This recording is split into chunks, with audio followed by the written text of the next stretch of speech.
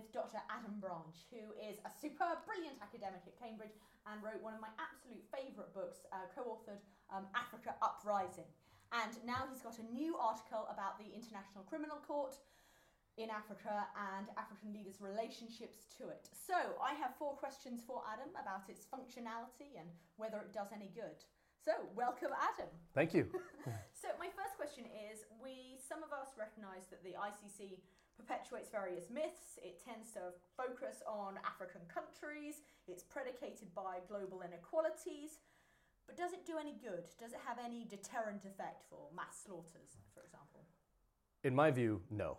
In my view, the ICC thus far has actually done more harm than good. It's done more harm than good because, despite its rhetoric, it generally takes the side of powerful actors. It takes the side of powerful Western actors, takes the side of powerful African states.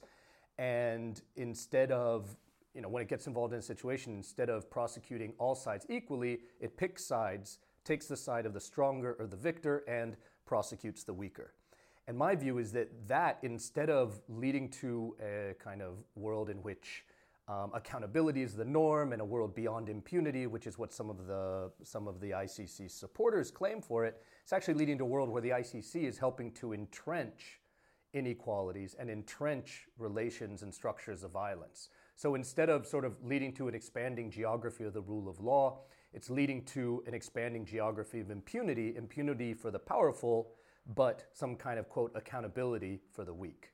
And my view is that if it is that unequal and that sort of selectively applied, this isn't justice. This is simply a sort of reinforcement of the power of the already powerful internationally. Okay, but let me just play devil's advocate. Suppose, because of existing political inequalities, it can't be an impartial adjudicator. But even if it can increase accountability for the weakest, is that not some advantage? There are gross human rights abuses, and if we can clamp down on any of those, is that not a good thing? Well, I don't think necessarily. Obviously, to have fewer human rights abuses, to have less violence in the world is a good thing. My view, though, is that the ICC is not deterring anybody from using violence. Those who are going to use violence are going to use it anyway, whether they are strong or weak. And my view also is that, there's the argument that sort of some justice is better than no justice. My view is that some justice isn't justice at all. I think that if it, by taking sides and by only prosecuting, the weak, by giving the strong immunity, what it's doing is actually not just, it's not only ineffective in terms of deterring the weak, but it's effective in terms of empowering the strong. So it actually could be leading to even more violence instead of less. So I don't think that it's, I think that those negative sides are such that it could be doing more harm than good. Now, obviously, there's sort of an empirical question here, which is, can we sort of measure somehow the actual impact that the ICC has had historically on these different situations? Can we somehow test if the existence of the ICC has led to, say, less violence? Or if, as I and others argue, if the existence of the ICC has in fact perhaps emboldened those who were going to use violence anyway by giving them a new form of legitimacy of human rights, humanitarian legitimacy for their violence.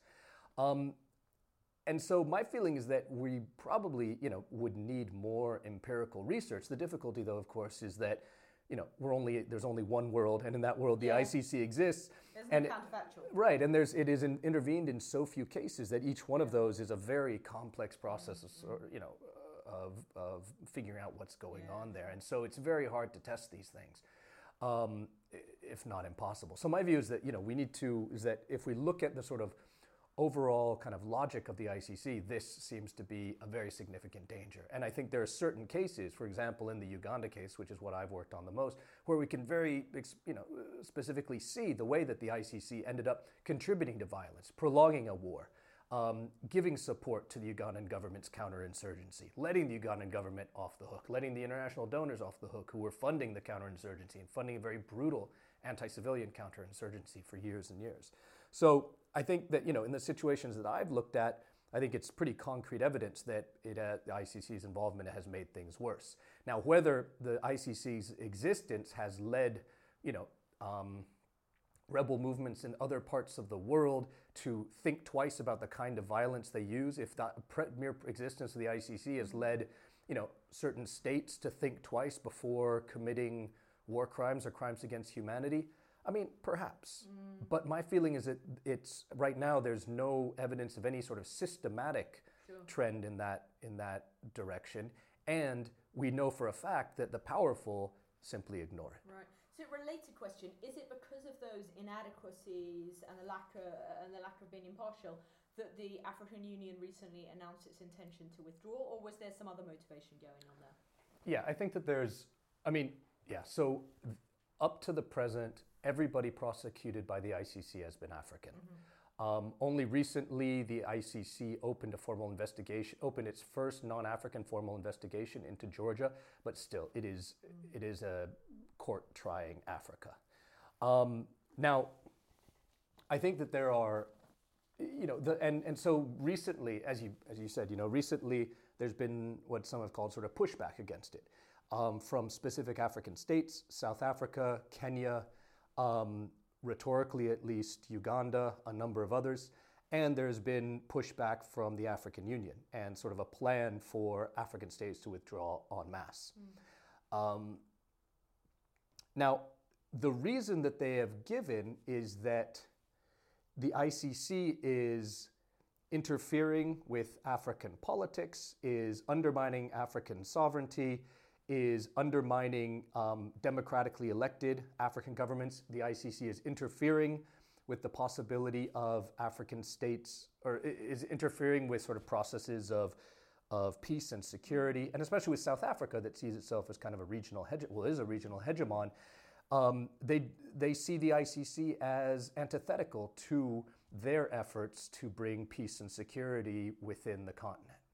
And so I think that those sort of claims by the African Union and African states are, very legitimate. And I think that what we can see is a number of African states declaring that they are not going to let their politics, their peace, their possibility for peace and security be subject to the whims of a highly politicized court.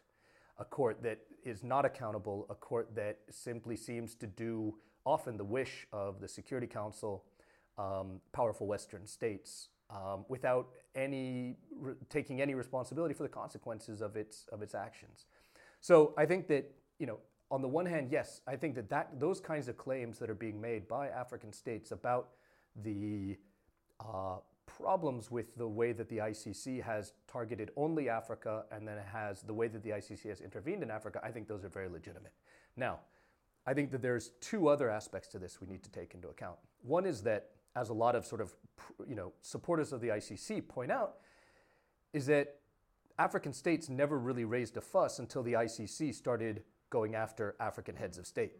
So in other words, for many of the ICC's investigations, these weren't the ICC coming in and violating African sovereignty. These were rather African states referring their own situation to the court through a sort of novel use of state referral. It was a kind of self-referral. And so the ICC jumped at those opportunities.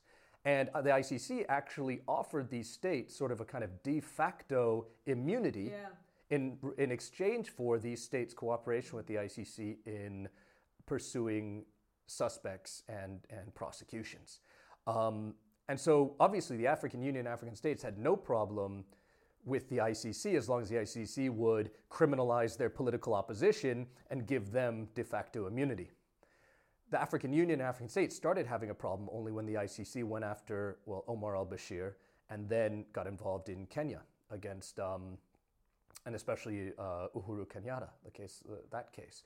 And so that's why a lot of sort of pro-ICC or ICC supporters argue that, it's not an issue of African sovereignty and this and that. It's rather African heads of state, African dictators trying to protect themselves, looking out for themselves, and trying to use sovereignty as sort of a shield against human rights. So I think that, and obviously there is, as I've just been saying, there is some legitimacy to that critique because African heads of state are fine with this court and fine with this court coming in and, whether, getting involved, undermining domestic political processes as long as it's doing it in those states' favor. But can I just ask a question here? So clearly Africa isn't a country and there is diversity within the continent. And I wonder, is it really a question of regional ownership? Because we've seen some African countries, some heads of states speak out in favour of keeping the ICC. And many of them have said, no, we don't actually want to withdraw. We don't support the AU's move here. What explains that diversity? Yeah, I think what explains it, well, a few different things. I mean, some of it is sort of regional geopolitics. So a state, like I say, a state like South Africa that sees itself as kind of a guarantor of peace and security. I mean, they, an aspiring kind of regional power. They say the other BRICS aren't involved. Russia, India, China. These countries aren't involved. They aren't subject to the ICC coming in and interfering with politics in their parts of the world. Why should we be? Why should we be different just because we're in Africa? So I think that for some states, that's the issue. I think that other states within the continent see different sort of, have different positions ideologically in that they see the ICC as being a sort of a part of regional peace and security mechanisms. Some of them are sort of beholden to donors and feel that maintaining sort of vocal support of the ICC, it doesn't cost them anything, but it keeps them in the good books of especially European donors and sort of the quote international community. Others. So I wonder, it would be interesting to look at those who support the AU's move and see, is there a correlation there between lower income African countries and high aid donor dependence? And I wonder if I don't think it's quite that. I don't think it's that stark. I think it's more just sort of general orientation and sort of recent histories. Okay, so related question. So the AU, in announcing its intention to withdraw, suggested an alternative would be regionalisation of international law. But I wonder, in reading your article and getting a sense of the messiness of these conflicts, the lack of a clear good versus evil binary, could any alternative regional justice mechanism do much better?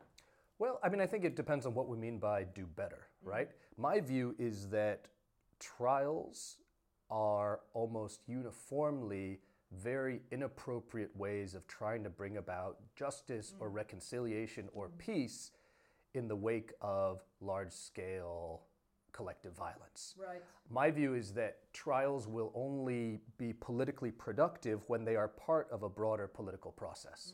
Now, the problem with the ICC is that the ICC is not part of any political process. The ICC, just sticks itself into the middle of an ongoing conflict without any kind of politics or political impetus behind it, without having any resonance with sort of political forces on the ground. Can you point to any examples of successfully sort of regionally grounded reconciliation processes that have also had a sort of judicial component? No, a sort of non-trial alternative of what you're suggesting. Yeah, well, okay, so that you mean that I've had no judicial... Yeah, so you were saying that the problem was this mechanism of having a trial, and that doesn't work. Oh yeah, well, almost every civil war that has ended in Africa, I mean, look at, Mozambique, look at the end of the war there. You had Renamo, which was a demonized group, and guilty of the same kinds of, terrorist violence against civilians that say the Lord's Resistance Army is accused of. And you negotiated, an end to the conflicts was negotiated there without turning to trials. I mean, Uganda's previous, phases of civil war have ended without trials and led to a kind of peace. I think that trials are, by far the exception in these situations. I mean, international trials are the exception. Okay, so let's suppose there was a non-trial-based regional instrument. Given existing regional political inequalities within Africa, do you think African leaders, strong African leaders such as Museveni or others, would submit to a regional non-trial instrument? I mean, would an African criminal non-trial court do any better? Would it be more likely to be impartial, effective, etc.? Well, I think that, I think the broader question is it's a question of transitional justice, right? And it's a question of what does justice mean in the wake of large-scale armed conflict, right? Does justice what would justice look like, and what does justice mean? What form should justice take in order to ensure that the peace that's established is going to be lasting and is going to lead to, the issues that led to conflict in the first place being addressed, right? And so my view is that it's exactly all the sort of broad tools that go under the name of transitional justice that have to be deployed in those kinds of situations, and that trials, trials of any kind, if they are going to work, they have to be sort of. Well, here's the thing. So criminal trials are very polarizing, right? They name the sort of the good side and the bad side, right? They're polarizing, they're moralizing. They establish guilt, they tell specific stories, right? And usually very sort of black and white stories of guilt and innocence. So my view is that trials are almost sort of too dangerous an instrument to use in very tenuous political situations, right? And so it's precisely whether those trials are based at the international level, a regional level, or a national level, that they can have they can end up leading to polarizing consequences in the places that they take place. And so, of course, that's why victors often like to have trials, because it reaffirms the legitimacy. Yeah, sure. It's a continuation of war by other means. So that makes sense. Now, if you're going to hold a trial that is not just sort of an example of victor's justice, it really has to take place, in my view, either after a very exceptional kind of political settlement where all sides said, we will submit our leaders to trial, but I don't know of any situation where that has happened, or else it has to happen very long after the fact. So look at the Hissène Habré trial that just happened in Senegal, right? I mean, he's put on trial, and people have held this up as sort of an example of how international criminal justice can be, quote, Africanized. It can take place within sort of, specially designed international tribunals or international crimes divisions of African courts. But the Habré trial was only possible because the violence was 20 years in the past. Right.